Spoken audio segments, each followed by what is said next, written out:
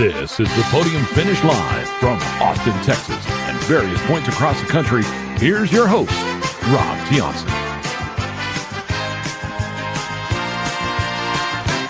And a good day to everyone out there listening to us on Spotify, Apple Podcasts, Stitcher, or whatever podcasting platform you're listening to. Welcome to episode number 67 of the Podium Finish Live, or TPF Live, the world's fastest hour of racing talk. I'm your host, Rob Tiongson, and I am so happy to have two of my great friends here on this edition of the world's fastest hour of racing talk. Of course, those two friends are Nathan Solomon and Jasmine Sharp, or Jazz Sharp, as we call her colloquially. So it's a really awesome edition of this show because we're going to look back at Talladega and probably call Geico for some insurance on our wrecked race car. But don't worry, folks, because we're going to be looking ahead to Dover Motor Speedway race weekend. And right now, Mother Nature just needs to take a chill because it looks like Friday doesn't look that great. Saturday looks really swell after we get through 8 a.m. in the morning. But then Sunday, come on. You can rain on Monday, folks. Just let's like Saturday and Sunday as overcast and moisture-free as possible, because we have the East Coast boys at the racetrack.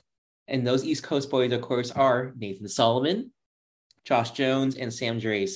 Let these three cover a race in dry conditions, please, in 2023. That was really impassionate. I hope I scared Mother Nature a little bit. And just as if you want to see how hardcore we are or hear how hardcore we are, I was just saying before we started recording, Jazz and I are doing our normal setup in our remote studios, but Nathan is on the road and he's brought his mic. So if his sound quality sounds much more superior than ours, well, that's because Nathan takes things to the nth level. So before we get Nathan and Jazz invited in to, share their thoughts and all, I do want to say that we have an amazing hot seat interview or two for today, because everybody's going to be sitting in the front row with Michael McDowell and his crew chief, Travis Peterson, here today. So if you're all about number 34 in the Loves Machine, well, it's not quite the Love Shack, but it's more like the Front Row Motorsports love connection here. So anyways, let's go bring in Nathan. Let's go bring in Jazz. And, of course, me and Nathan being such gentlemen, ladies first, or lady first, and then Nathan. So how are you doing on this day? Finally, the first day of this entire week where I've been home for more than 2 or 3 hours. My goodness. Ladies and gents, I know today we're going to be covering some of these topics, but the Hickory race this past weekend was incredible. Thank goodness for those that had some crazy gnarly wrecks. Everything is okay. No, for Isabella, she got concussion. Nobody wants that, but it's some intense racing for the Cars Tour.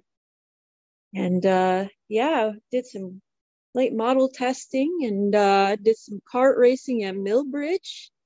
Let's just say Jordan Taylor got some cool stuff in the future for him. So pretty excited about that. Are you sure it was Jordan or was it Rodney Sandstorm? You know what? Maybe it was both. I mean, I didn't see Rod, he could have snuck in the background during some of the testing and jumped in, but pretty sure it was Jordan Taylor this time.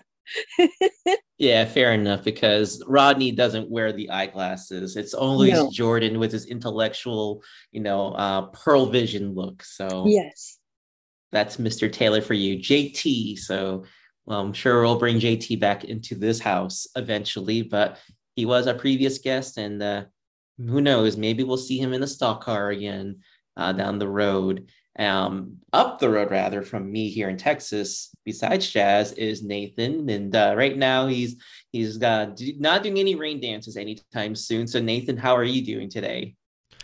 No, I need to do my rain dance so the rain will stay away, because I'm currently at the hotel on my way down to Dover for the weekend. Excited to cover my second race of the season for TPF, but it would be even better if the rain decided it would like to stay away, because so far we don't have a great track record with weather in Dover Motor Speedway, because last year, after 2 great days, after great weather on Friday, great weather on Saturday, Mother Nature reared its big ugly head on Sunday and it rained, and now it's rearing its big ugly head all weekend. So Friday looks pretty wet, Saturday looks okay, and then Sunday also looks very wet. So hoping we will get the race in on Sunday.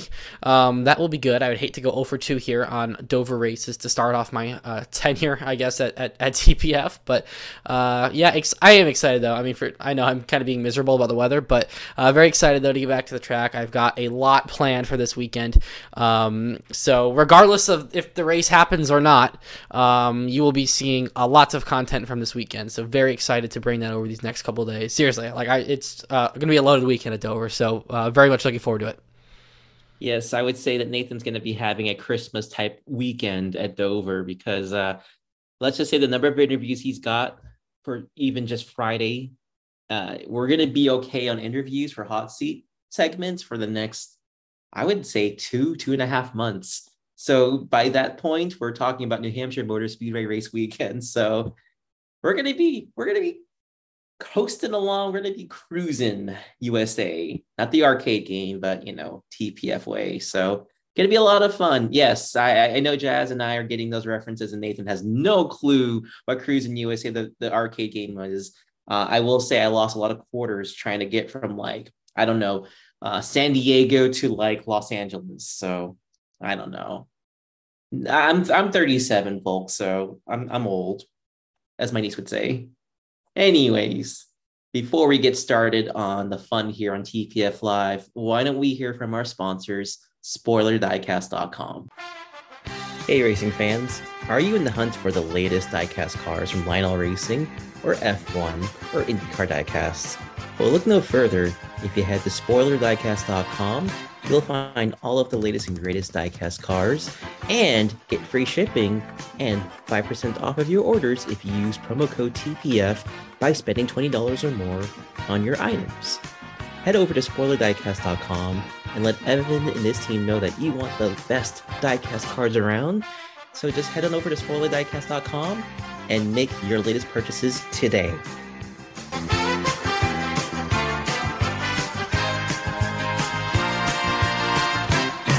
It's an exciting time for you diecast collectors, as you know, because a lot of 2023 NASCAR diecasts are arriving in those shipping containers from China to North Carolina or wherever Lionel's getting them. I'll just presume North Carolina. I'm not really an insider with that stuff. But anyways, folks, those latest and greatest diecast cars are finally coming to the US of A, and that means you don't have to keep ordering duplicates like me. So get your money out of your wallet or ACH it like I do at my other job, and get Evan and his team really busy with shipping out those latest Kevin Harvick, Eric Almirola, and pretty soon, yes, for you Hendrick fans, be patient because they're going to have those Hendrick Chevrolets with legal lovers or louvers. Don't worry. I know it's a joke. Those Hendrick cars are going to be hitting the shelves soon. So SpoilerDiecast.com, if you spend $20 or more, you can get free shipping and 5% off of your orders, regardless if it's in stock or pre-order, by using the promo code TPF. Just be sure to let Evan know that the TPF gang sent you over.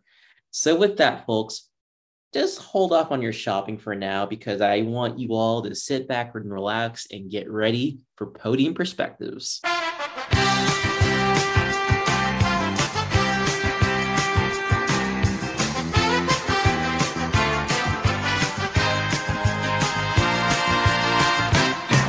Now, this one's kind of an ouchie ooh edition of Podium Perspectives. Yes, I did say that, and I lost a lot of cool points by doing so, but let's get a little serious here because for our first topic, it's kind of unfortunate news, honestly, because a good friend of the TPF Live community got injured again, unfortunately.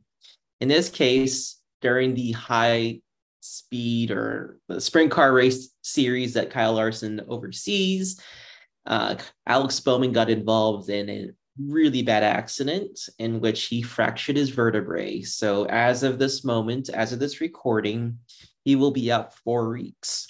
Now, we don't know if that means 4 weeks and he's back for the All-Star race or for the Coke 600.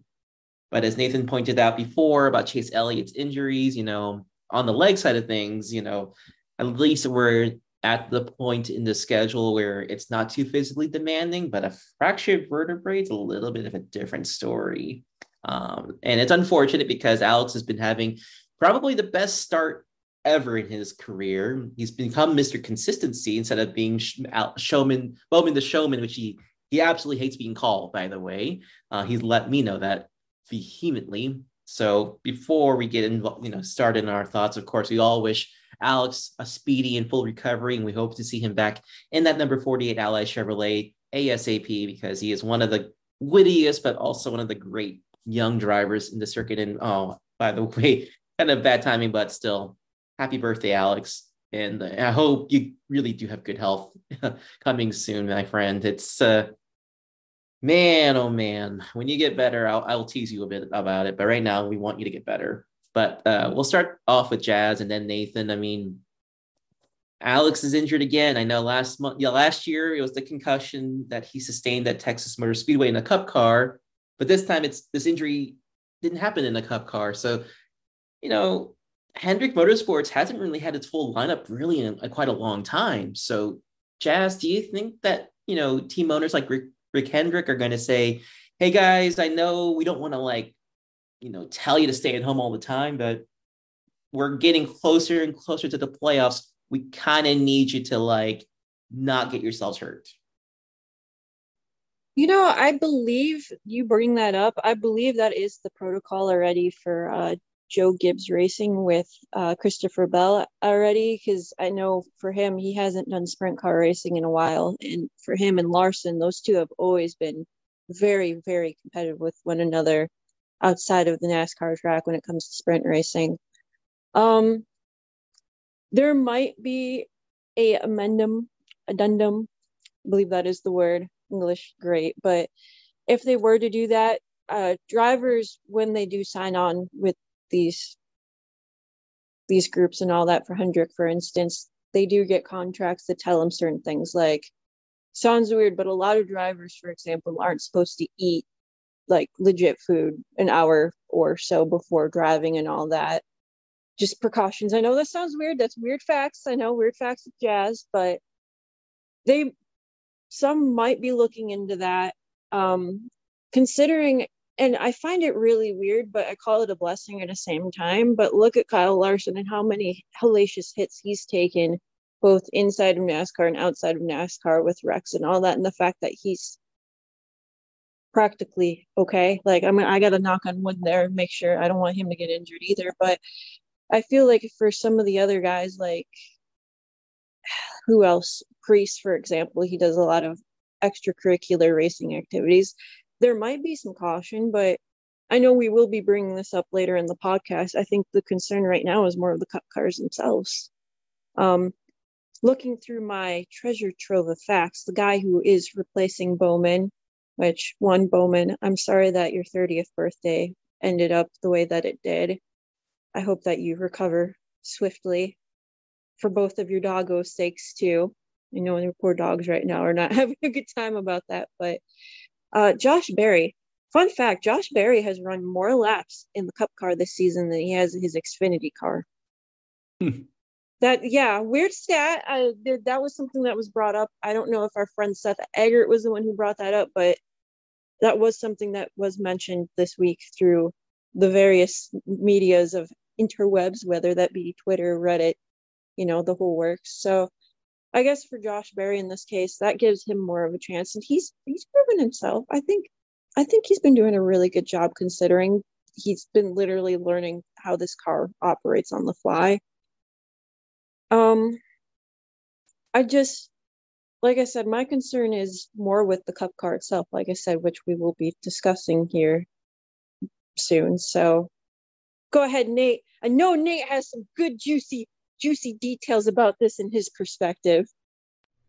I know, well, no pressure now, but yeah, I mean, it's obviously it's a tough situation to deal with, right? I mean, you never want to see anybody injured, but at the same time, you never want to restrict a race car driver from racing cars, whether it's a stock car or a sprint car or a late model or really whatever it is.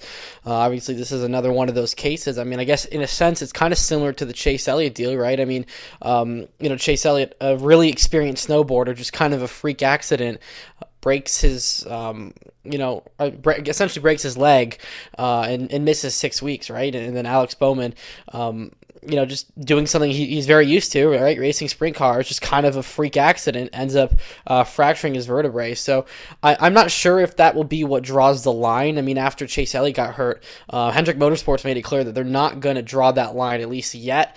Now, I don't know if they're going to reconsider that position again now that Bowman gets hurt or has gotten hurt. But, to your point, Jasmine, like there's, Joe Gibbs Racing, they have that pretty much a no BS policy for anything else outside of NASCAR, right? Like Christopher Bell, he can't really do anything outside of racing stock cars anymore. Even when Kyle Busch was there, he made it pretty clear that Joe didn't really want him to do anything outside of NASCAR or outside of stock car racing because of some of those dangers. And now, of course, there's some of these rumblings that, maybe Kyle Busch could be doing an Indy 500 down the road. And I mean, you even look at Hendrick Motorsports. Kyle Larson's doing I believe after this year, he's doing the next 2 Indy 500. He's running in 2024 and 2025. So obviously that deal's signed, but I'll kind of gain a better perspective of it all this weekend while I'm at Dover and listening to some of these media sessions about kind of where Hendrick might draw that line. But I think it's certainly something they have to consider. I mean, I want drivers, again, to be able to race all the time. Like, and I know, young kids are, well, not even just kids, but I think any sort of race fan that lives in the middle of nowhere, but has a dirt track 10 miles down the road, and, they look forward to the one time a year or once every couple of years when they say, Kyle Larson's going to be here this weekend, Alex Bowman's going to be here this weekend, Ricky Stenhouse Jr. is going to be here this weekend. The guys I watch on TV all the time are going to be, 10 minutes from my house, and, I can never go out and just go to a cup race, right? So this is my chance to see my guys that I love to watch on TV all the time. So it's a tough decision. I mean, again, I think it's so good for racing to have some of those guys racing at these small dirt tracks and for big money, like in the high limits race, like kind of what happened with Bowman. But at the same time, though, obviously their number one priority is the Cup team, and that's I guess they're making their big bucks too. So it's a really tough decision. I kind of think in my gut, Hendrick still allows them to do whatever, all 4 of their drivers. I think just more so a couple of freak accidents with Chase Elliott and then Alex Bowman. So we'll see. But I think kind of my gut tells me that Hendrick will just kind of keep pretty constant with its recent policy. I would tend to agree with Nathan on that, just because it helps that, one of their heads executives is Jeff Gordon, who is a former race car driver who obviously, he's raced sprint cars. He has other activities he likes to do. And you said you have to let these drivers have some kind of life outside of their job, which their job is NASCAR, and anything else that's not NASCAR is the fun part of their lives. So you don't want to take that freedom away from them. I will be interested to see, though, when we get to the playoffs, do they eventually say, okay, we let you have your fun during the first 26 races of the season, but now we got to the nitty gritty. It's the final 10 races of the year. Let's keep you here on Sundays or whatever, Saturday nights, if it's at a racetrack like Bristol or something. But that kind of does segue to our second topic, and Jazz kind of brings up a really interesting point, which let's get into that right now, honestly.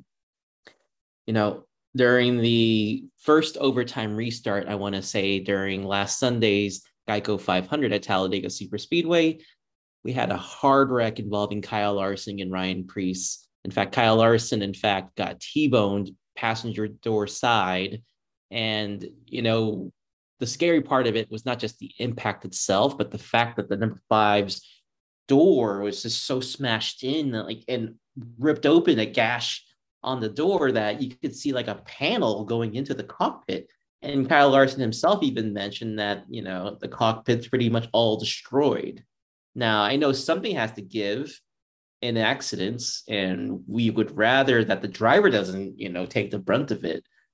but we've been focusing a lot about, drivers have to be careful, and maybe this such and such accident happens, snowboarding or sprint car racing, we got to put a restriction on Cup drivers' activities. But to Jazz's point earlier, and we'll start off with Nathan and then go back to Jazz, is this concerning for NASCAR, knowing that this next gen car still has some work to do? And to kind of be devil's advocate, this is also kind of counter the argument that, that team owners, they kind of lose the battle when they tell their drivers, we don't want you to do anything else but just Cup racing. Yeah, I mean, I think it's just, Sunday's that incident, just another example of the fact that this car still needs a lot of work. I know many drivers have continued to be outspoken about, many different things about the car, whether it's the quality of racing or the safety. Right now, a lot of it is quality of racing, right? Like I saw up on Tuesday up at New Hampshire, they did a tire test up there, and Christopher Bell had some pretty interesting comments calling the engines gutless, so I think I know the drivers want more horsepower. They want the tires to be less wide. They want changes to the car for sure. So I think that's certainly on the radar of NASCAR, and I think those are changes that'll be coming next year. In terms of safety, yeah, I mean, this is kind of a recurring question about the safety of this next-gen car.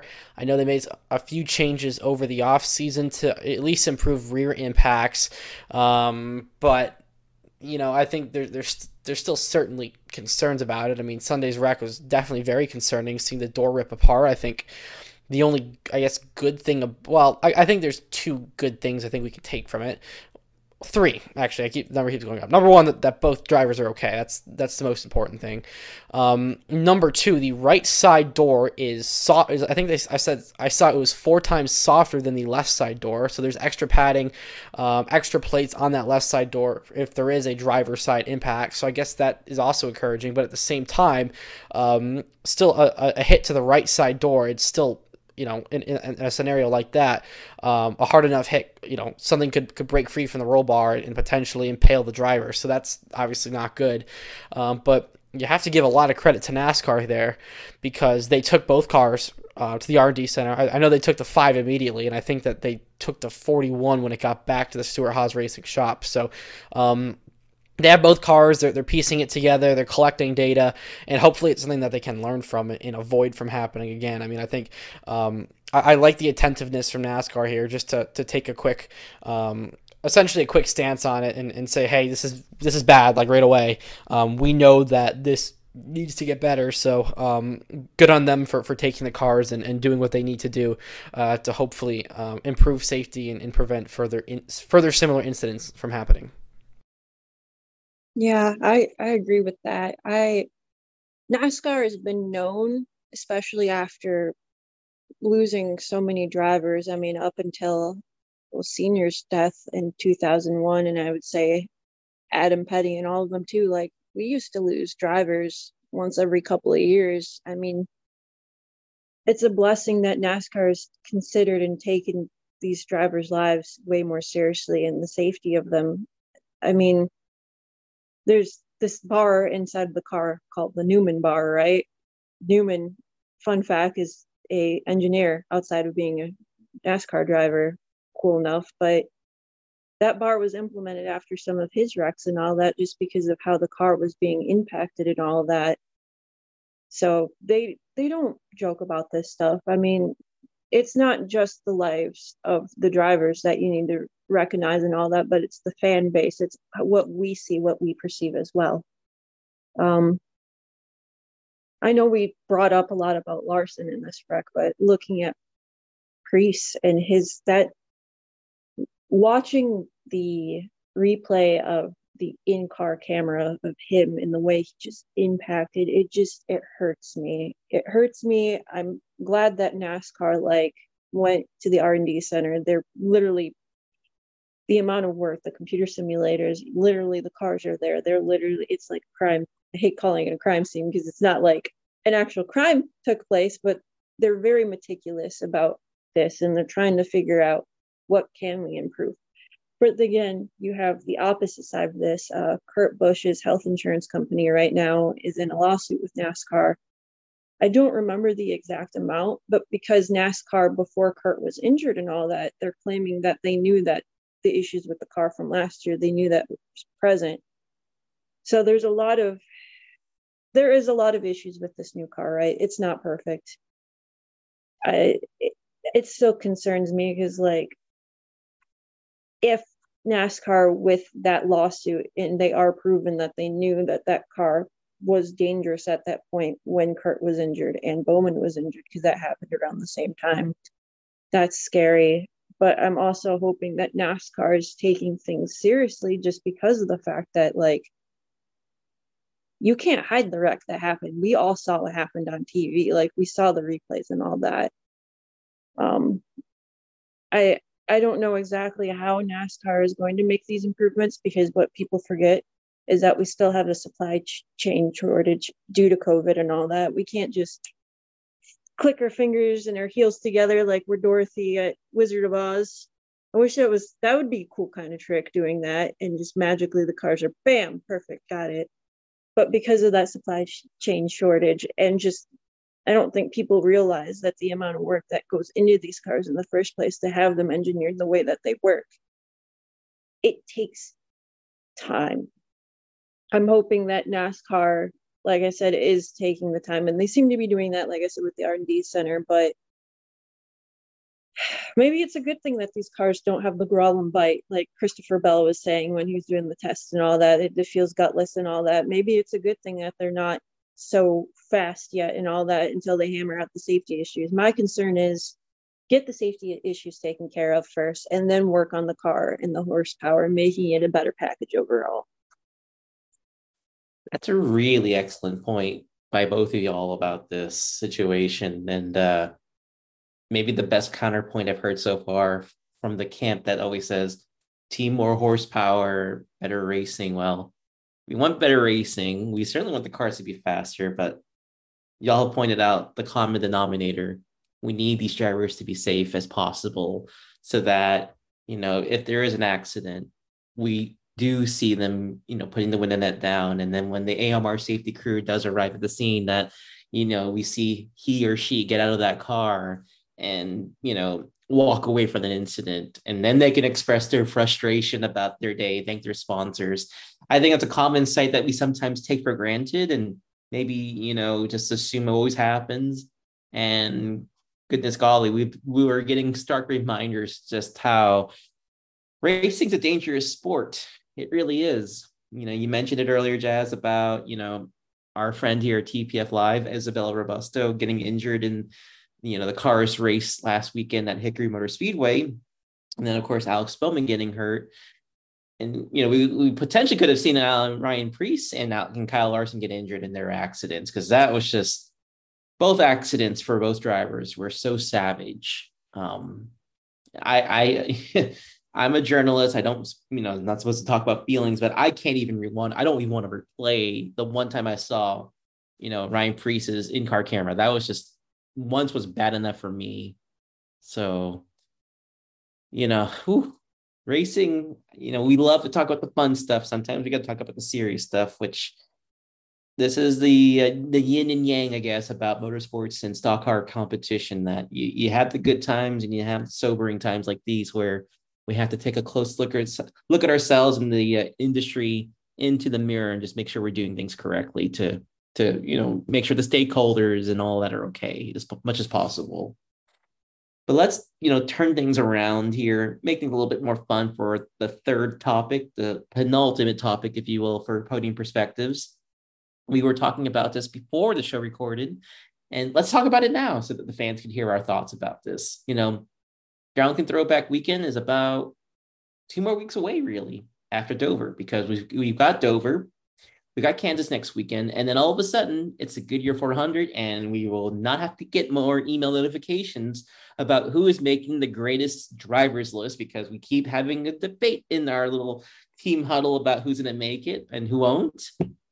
We'll save that for another time. But what we do know is that we had quite a sliver of paint schemes that have been revealed. And before I give my opinion, let's hear from Jazz and then Nathan about what y'all have seen so far, and any favorites that you have seen thus far for the Goodyear 400 paint schemes? It's going to be a tie for me for favorites. That Jones boy. See, that's what I gotta say. Eric Jones is, of course, one of my personal favorite drivers, but I really, really respect and appreciate. So STP, who has always been, oh my goodness, how many years have they been sponsoring Richard Petty Motorsports as a whole? 52 years or so? Something like 56? that. Crazy. Yeah. But they came together with Legacy Motorsports. They sat down, they hammered things out, and the throwback looks just gorgeous. And also, Eric is really good at Darlington. Won last year, so I'm not gonna lie. I'm crossing the fingers that he gets lucky again this year, because that would be one really cool, because just the legacy behind STV and then Richard and just his legacy itself. I think that would be one heck of a way to just celebrate all of that together. It's just, yeah, I'm really excited for that one. But the other one that I want to take note is William Byron's 24 car.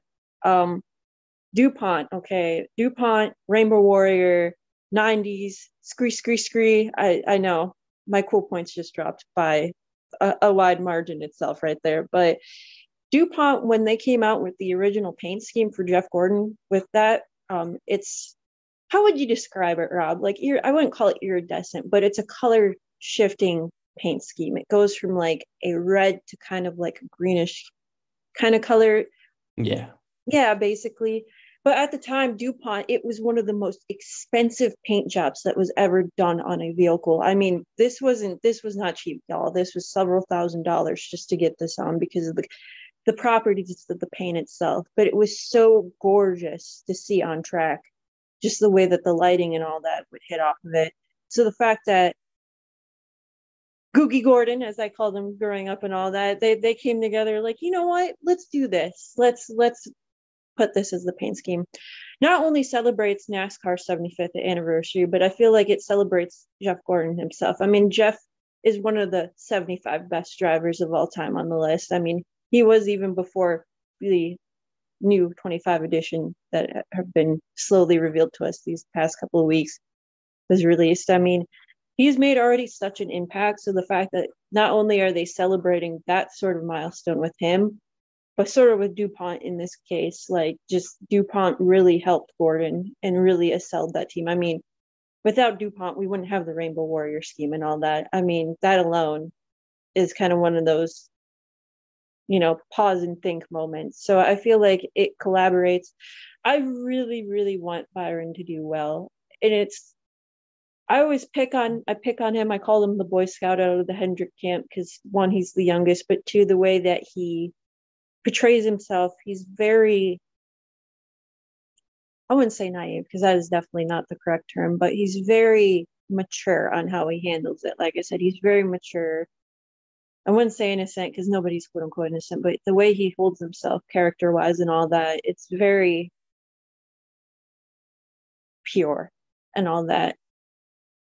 So I think this would be a chance for him to really prove himself. I mean, Byron's already had an okay season. I mean, he's had some ups and downs, but I mean, he's proven that he can wheel that car. He's not a force to just play with and mess with. I mean, he's proven himself and he's built his character up quite well. So those are my two picks. Like I said, just for me, those made a really big lasting impression on me. I don't know about y'all, but I'd love to hear it.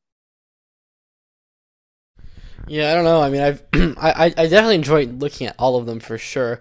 I'm trying to get a few of them together, and some of the ones that stand out for me right away. I saw earlier today, the day of recording, Thursday, Jeremy Clements, he came out with his throwback scheme on his 51 Xfinity car, throwing it back to Jeff Bodine. That looks really cool. I think that's probably one of my favorites so far.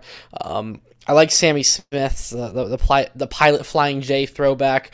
Some of the Xfinity ones look really cool as well, so I have to give a lot of credit there. And I saw about like an hour or two before recording, Trackhouse came out with Daniel Suarez's throwback scheme, a Quaker State Ricky Rudd throwback, so that one looks really cool too. So I don't know, like I guess I'd say so far my favorite is Jeremy Clements, but there's not many I don't like. They're all fun to watch. They're all fun to look at and just great to enjoy. So I'm sure Darlington Throwback Weekend will be a lot of fun. I have to make it down to Darlington one of these days. It's definitely on one of my bucket list tracks for sure. But should be a good race. I say that should be a future Southern 500 trip for both of us to do, because I always wanted to cover one of the crown jewel events of NASCAR. So let's make that happen. And I think in 2024, when you graduate from, or you're going to be graduating that year, I don't know, close to it. I'm already done with school, so I time doesn't matter for me anymore. But yeah, I love those paint schemes that y'all have mentioned. Yeah, as of this recording on Thursday night, I mean, that Ricky Rudd paint scheme from 1988 for Daniel Suarez that's a really beautiful paint scheme. And one thing I love that you both didn't mention for the cup side of things, we're not pissed off about the number placement situation with these throwbacks, because I remembered when they moved the numbers closer to the front wheel wells, that fans were like getting in a hissy fit about, oh, they're going to ruin NASCAR throwback paint schemes. They're not going to be looking good because the numbers have shifted. Well, we got some great paint scheme designers, folks, who know how to leverage that space. And even a more conservative team like Hendrick Motorsports still made that 1998 DuPont Chrome Illusion paint scheme look so fantastic with William Byron's NASCAR 75th anniversary Exalta ride. And yes, maybe I'm a little biased because of the whole, I grew up a Jeff Gordon fan. Oh my God, that paint scheme is awesome. It's probably one of my favorites, not just for Darlington, but of all time. But I still have a funny story a really quick story. I remember I was 12, watched the 1998 Winston All-Star race, and I was living in Malden, just outside of Boston, Massachusetts. And I was so excited that Jeff was going to win his third All-Star race, or Winston at the time, his third Winston race in like 8 years. Unheard of.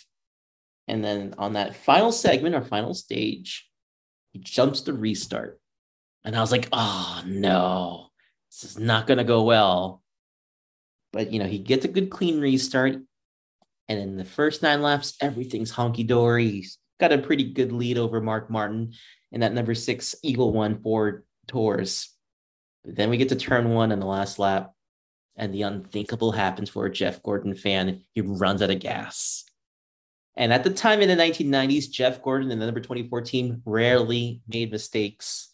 So I was so pissed off. I flung my diecast car across the living room in disgust. And I must have said every single swear that a 12-year-old boy could have known. So I haven't told that story to Jeff, so I don't know if he listens to the podcast, but he'll probably get a kick out of that. I can laugh about it now because, obviously 1998 went really well. But when I see that Chrome Illusion paint scheme, yes, it's beautiful.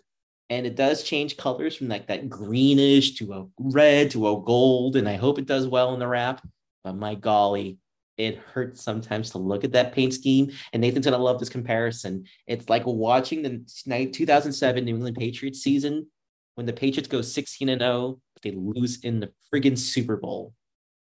That's what it feels like for me when I see that paint scheme, because the friggin' Giants had to beat us in 2007 and ruin that perfect season.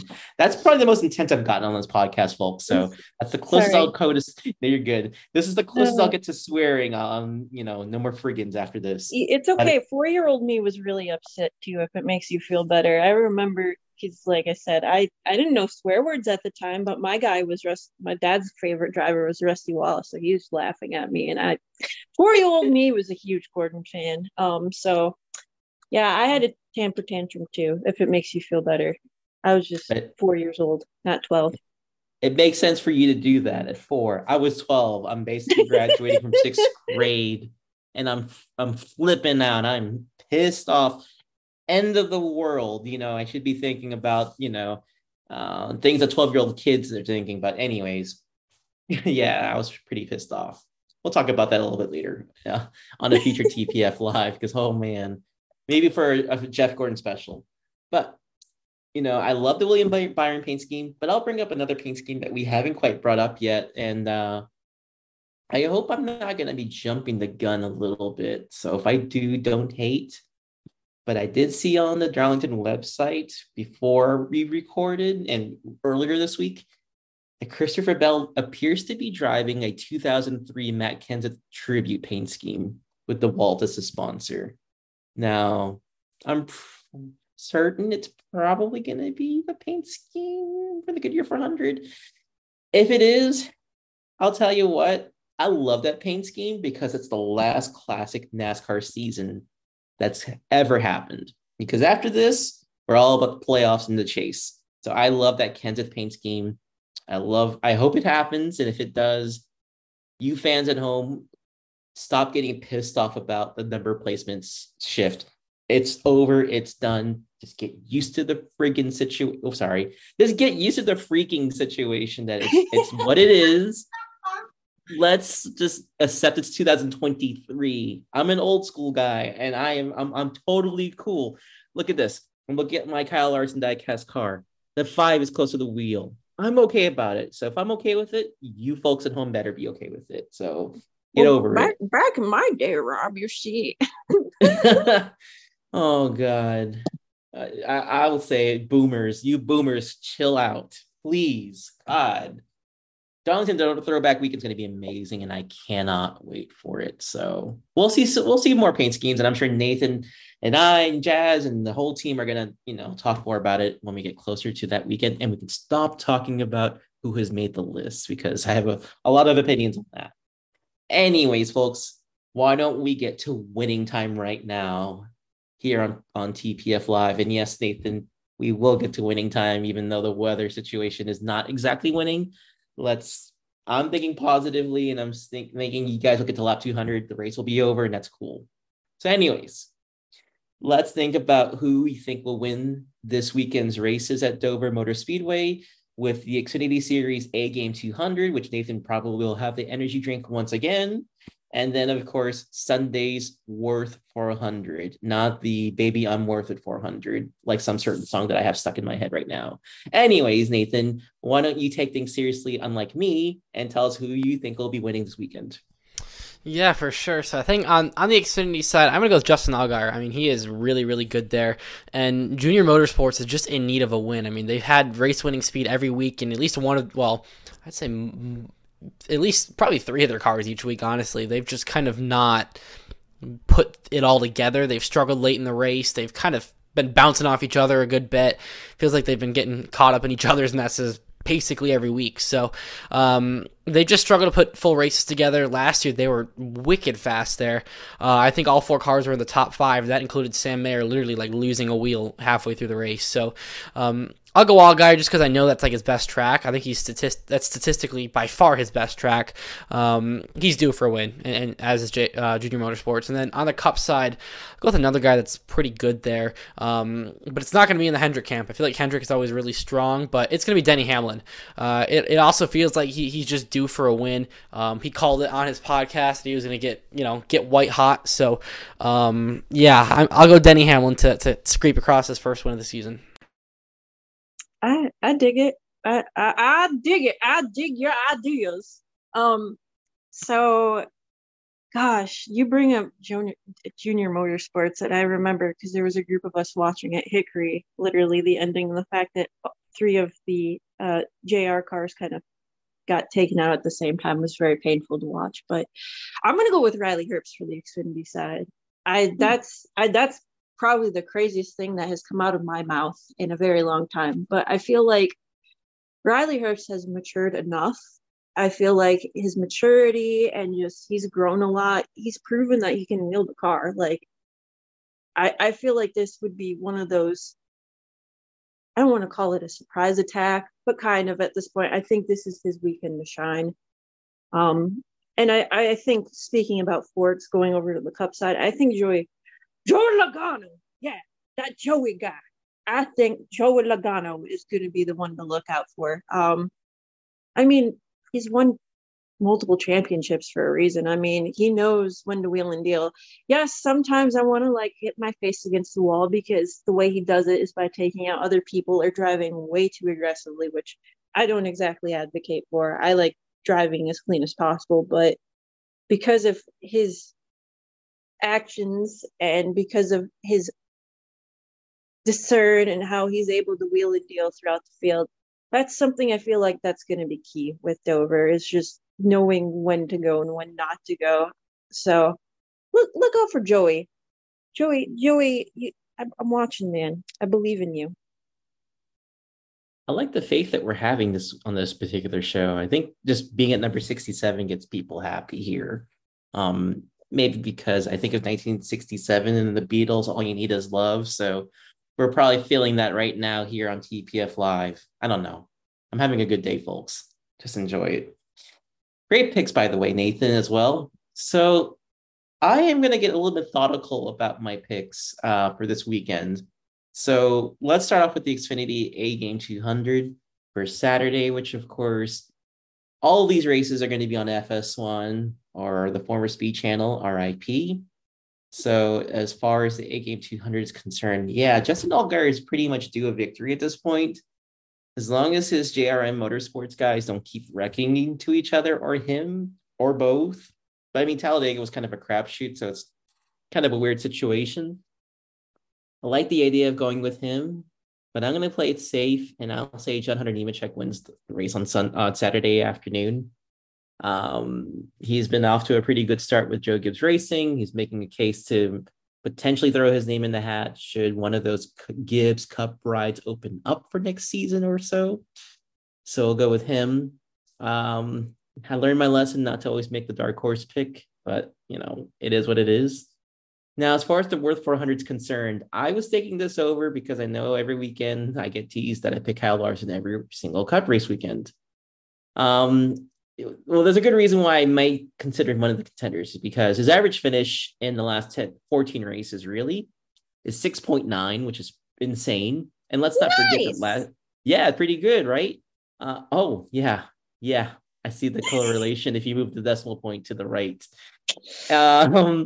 But let's not forget the fact that, you know, he had a little spin on the front stretch just before the halfway point and still managed to finish 6th, despite the fact that his fender was missing and his car was pretty much junked up from like lap 158 onwards. But if I had to think outside the Hendrick camp and outside of Penske, I think we have to think about Trackhouse Racing this weekend.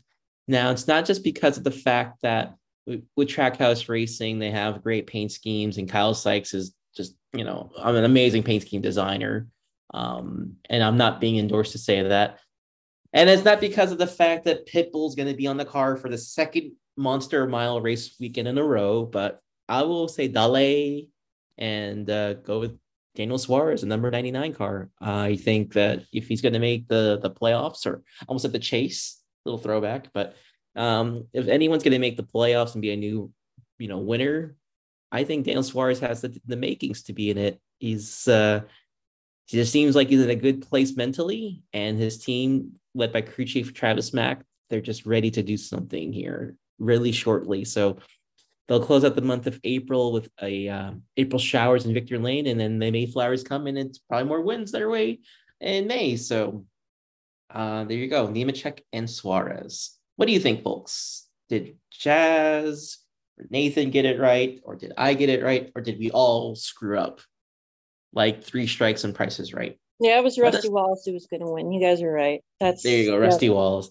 By the way, he will be the guest commentator for Sunday's FS1 race weekend. So I'm excited about that part. And yes, as a Gordon fan, I am cool with that. So anyways, what do you think, folks, about our picks? Like him or not, tweet to us. I know for me, I'm at Rob Tiongson. Nathan, of course, is at NSolly02, and Jazz is Jazz653086. It should just basically be like Stardate 653086. Like in Star Trek Picard, which just wrapped up last Thursday. Sad face sound. Anyways, tweet to us. Let us know what you think, because if we, you get the winning pick, we're not going to give you Clint Boyer's money. We'll just buy you a 164 diecast car from spoilerdiecast.com. So good deal right there, folks. Anyways, it's just about time to get to the hot seat here on TPF Live.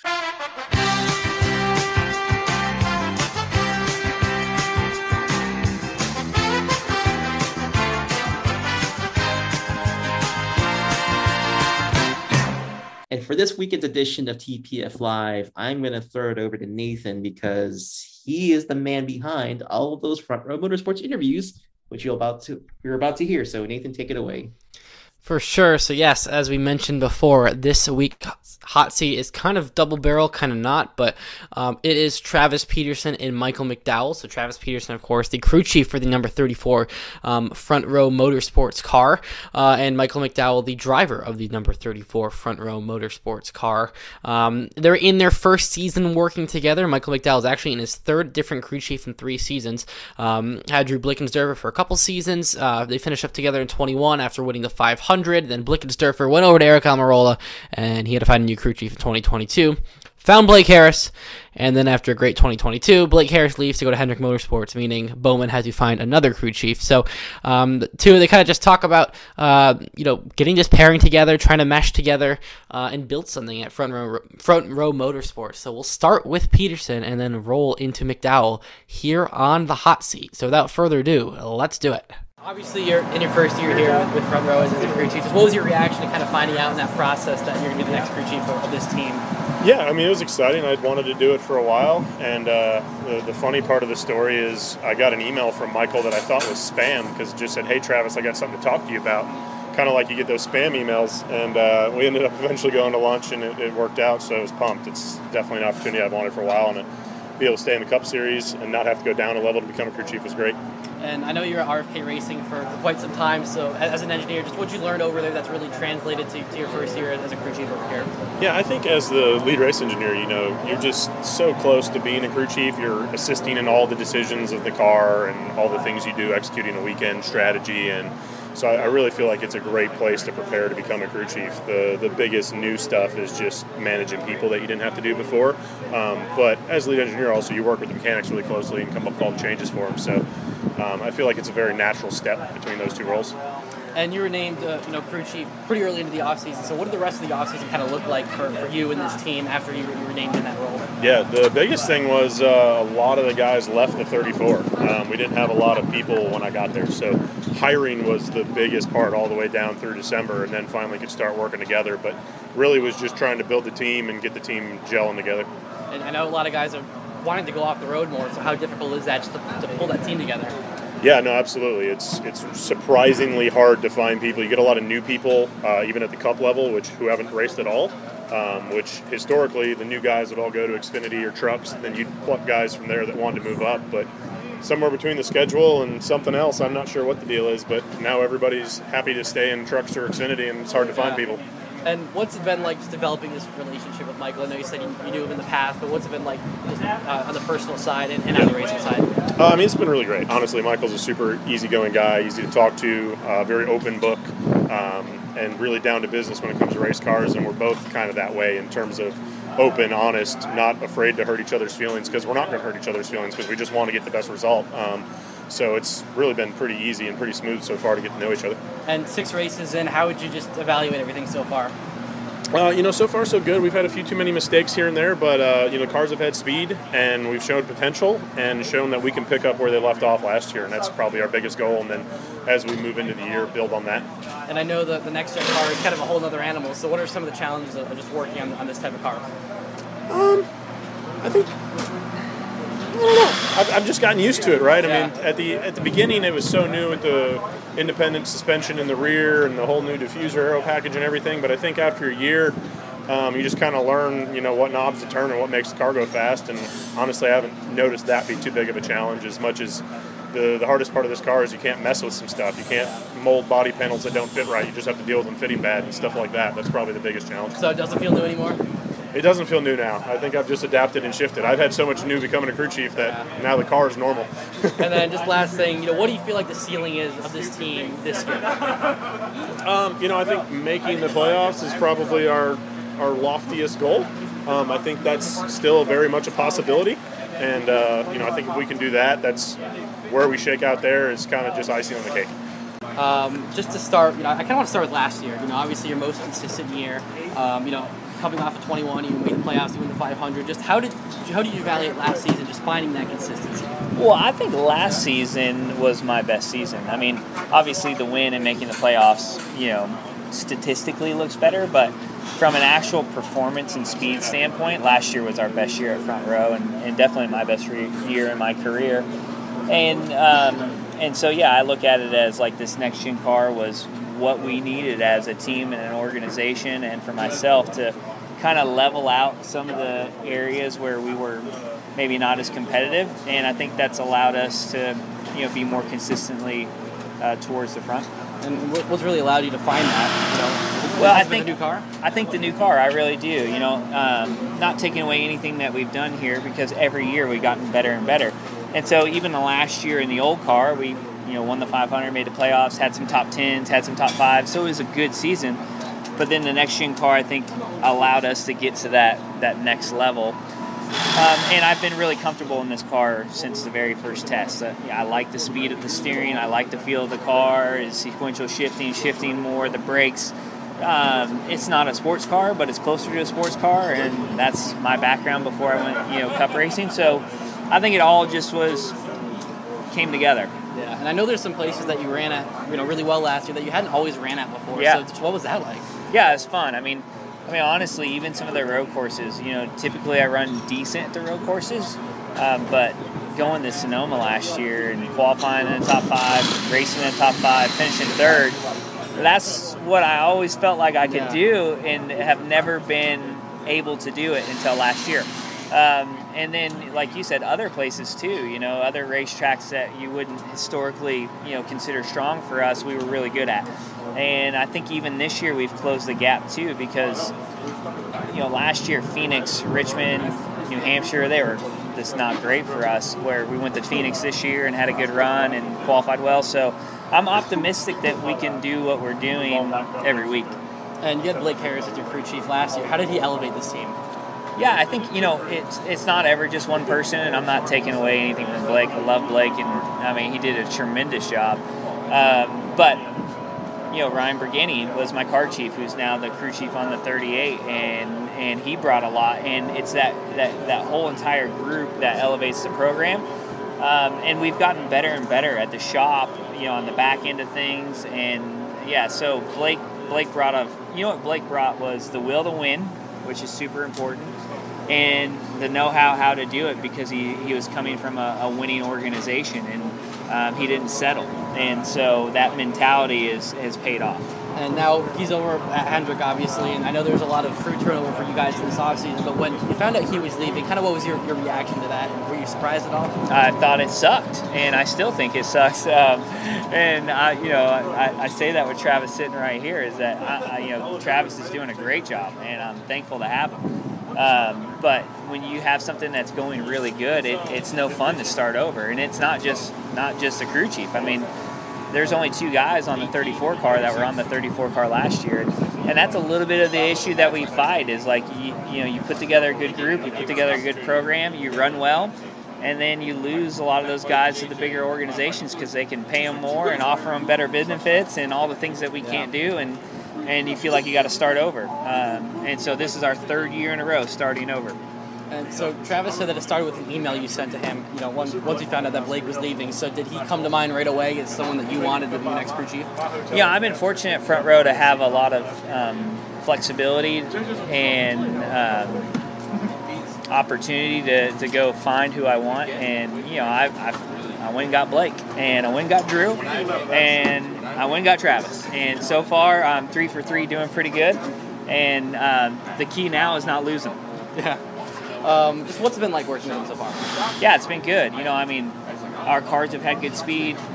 He's done a good job, communication, calling the race. All that stuff has been easy for him. I think all those years of sitting on the box and having, that experience as a race engineer, it probably made that transition pretty easy for him.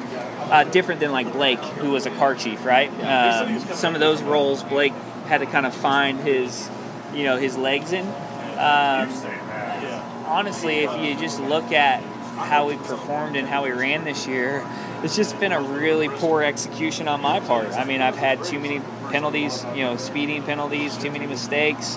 That stopped us from getting more top 10s already.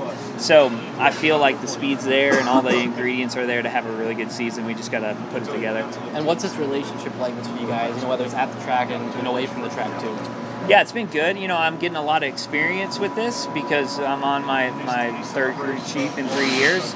And so I feel like now I kind of know how to cut through all the BS and get down to business. And Travis and I have both done a good job of that, of figuring things out, figuring each other out, and just being honest and transparent on what we got to do to be better. And so it's been really good.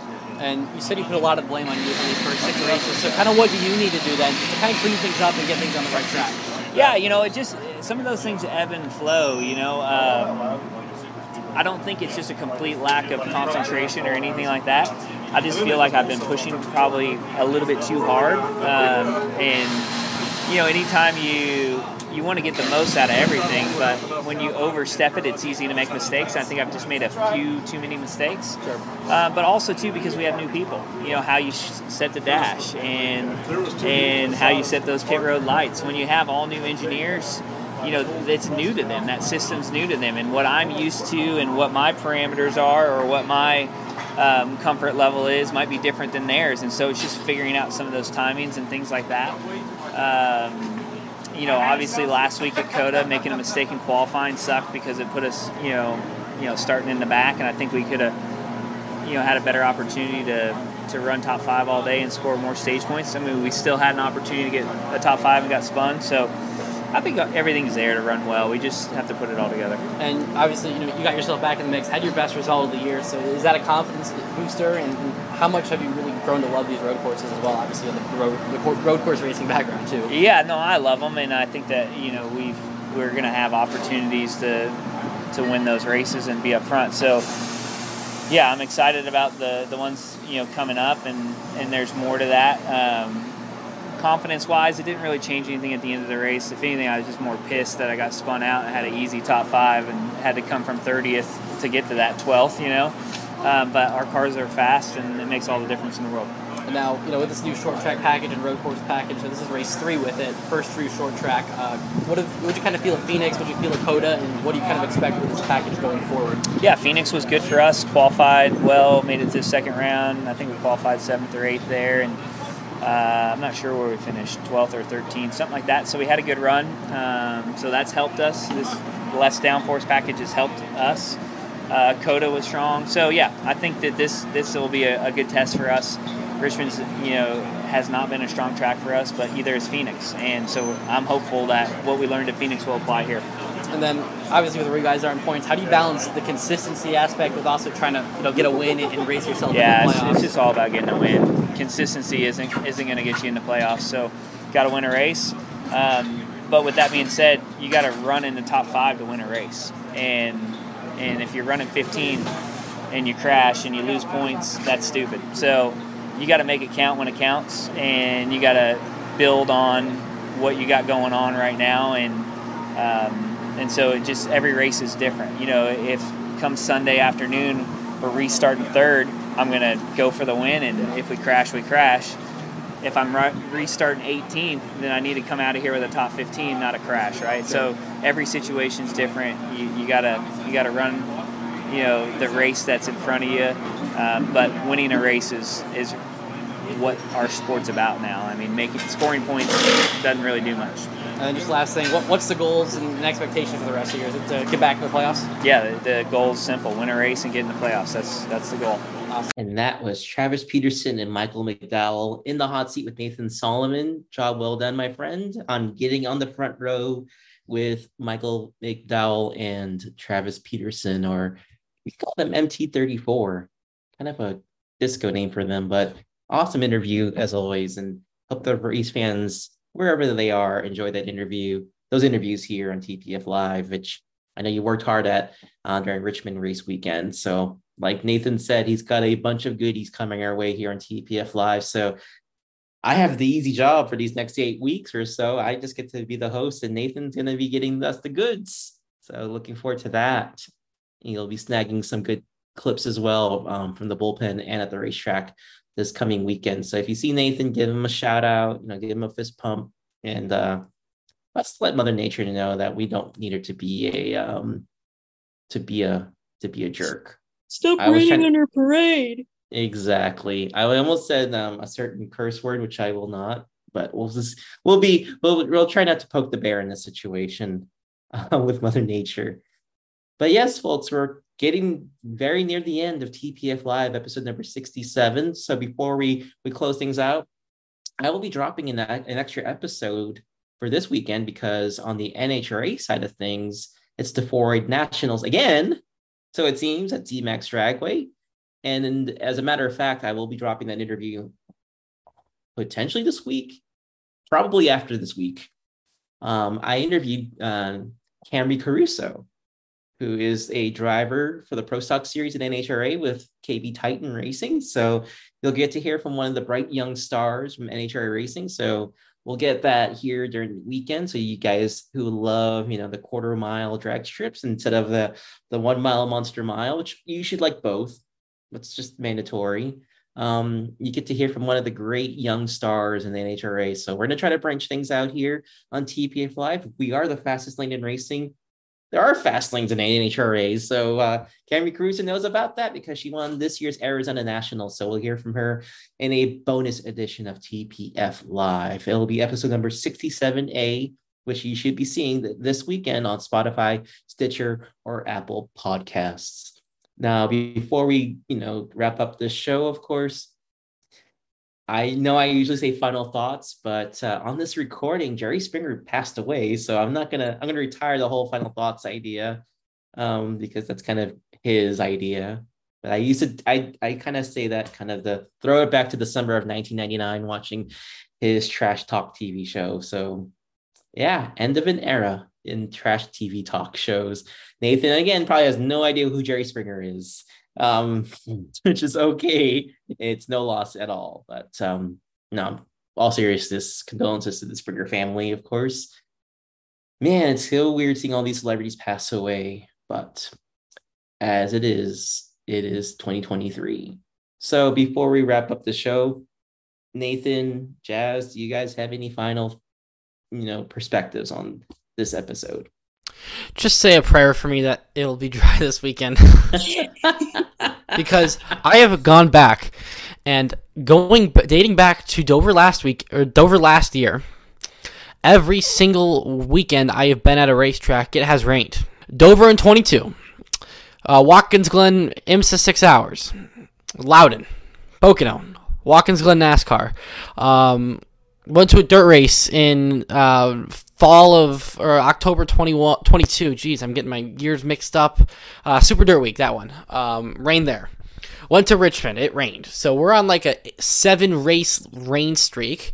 Inevitable that it's at least going to become 8 with Friday. But hopefully, again, Mother Nature will fix her attitude and make Sunday dry enough to at least get the racing. So let's hope that happens. Otherwise, looking forward to a very good weekend at Dover Motor Speedway. My 7th NASCAR race weekend with the podium finish. So should be a blast.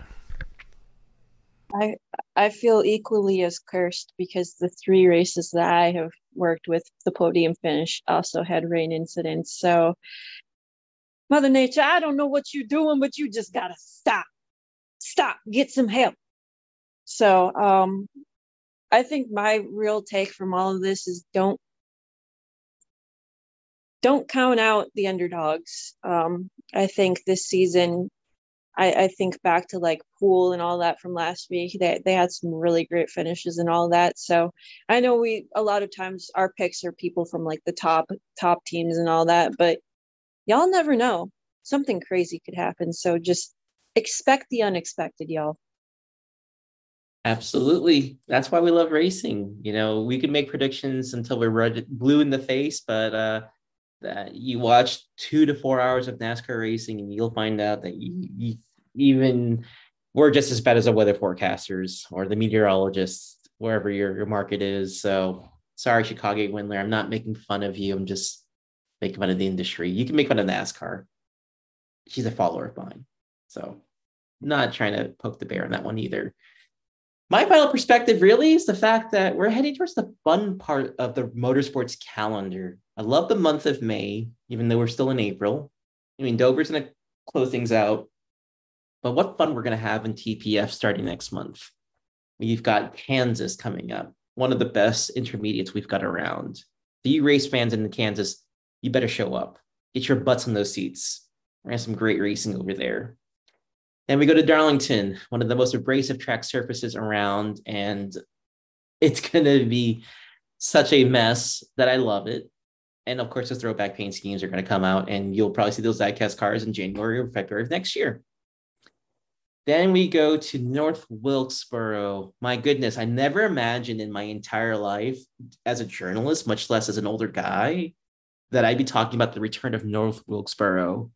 So we got some people for that race weekend.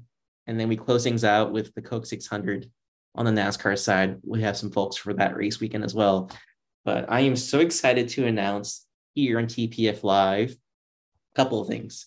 Number one, we have a team at the Indianapolis Motor Speedway for both the Grand Prix and the 107th running of the Indianapolis 500. So I'm so happy for Luis Torres, who's basically my IndyCar equivalent on our outlet. He'll be going. We've also got Stephen Conley, who, is usually at the big racetracks. Well, he'll be at probably the biggest race besides NASCAR Daytona 500, the Indianapolis 500, the greatest spectacle in racing. And our newcomer, Wayne Thomas Regal, who is an amazing photographer from Ohio. And as you know, folks, he was actually the SRS official photographer last year. So if you went to their website, got those press releases, chances are Wayne took those shots. And Wayne is a great storyteller with his camera. So I'm so excited for those three. And lastly, it is kind of a bittersweet, but happy news. I say bittersweet because it means that this individual will no longer cover NASCAR for us on TPF, but he will still be with the TPF family. But I am so happy that our Kobe Lambeth, who joined us in 2018, young kid who, networked with me, and he was like, "Can I write for you?" And I'm like, "Hell yeah, dude, let's get started. I'll take you under my wing." This kid has worked so hard to be in motorsports media. And the first few years were tough for him because I tried to get him networked with folks in the industry. Some folks were, they weren't so receptive to him, just as they were to me in the beginning. But as he worked hard, he established himself as a great TPF writer and editor. He worked really hard as a multimedia producer at Grid Ranking. And this week he announced on his Twitter that he is now a freelance editor with NASCAR.com, which is one of my goals to even work for them. So he's achieved, one of my greatest dreams at a young age, and this kid deserves it. I know he's worked his guts out, covering every single racing series under the sun. This kid even covers Asian Le Mans. That's how dedicated he is. I don't even know what the heck Asian Le Mans is, but he did. He covered it. So I'm going to, raise a glass of water to Kobe on his accomplishment. Looking forward to seeing his works on NASCAR.com as a freelance editor. Don't worry, folks. He'll still be with us on TPF, but covering other motorsports series. So we still have him on that front, but man, we're going to live vicariously through you, Kobe, because I know Nathan, me, Luis, the rest of us who, we basically pursue this dream in journalism. You've accomplished it, my friend. You deserve every ounce of success that you'll have now, forever. And don't let anyone tell you otherwise. You deserved it. And to anyone who doubted you in the beginning, I'll say, ha, ha, ha. I knew Kobe would do it. So I feel very validated knowing that he proved a lot of doubters wrong. He's going to be the star in motorsports media. So congrats, Kobe. Really proud of you, my friend. With that, folks, I like the fact that we're going to end things on a high note here. So let's leave it at that. And then folks know that episode 67A will be dropping this weekend. So let's put a bow on this show and get ready for episode 68 next weekend. So I'm sure Nathan's ready to hit the road. So let's do that. Let's let him get to Dover, and hopefully he covers all the racing action and doesn't go back to Monday and not see a race at all for Cup. So for Nathan Solomon, Jasmine Sharp, Travis Peterson, and Michael McDowell, I am your host, Rob T. Youngson, saying thank you so much for tuning in to TPF Live, episode number 67, the world's fastest hour of racing talk. For previous episodes, check those out on Apple Podcast, Stitcher, or Spotify. Come back next week for episode number 68. I'm sure Nathan's going to be having some great interviews that he'll be rolling out for episode 68 and pretty much until episode 80 at this juncture. So with that said, let's all go get that checkered flag. And until next time, everyone, stay safe, and I will see you out there. So long, everyone.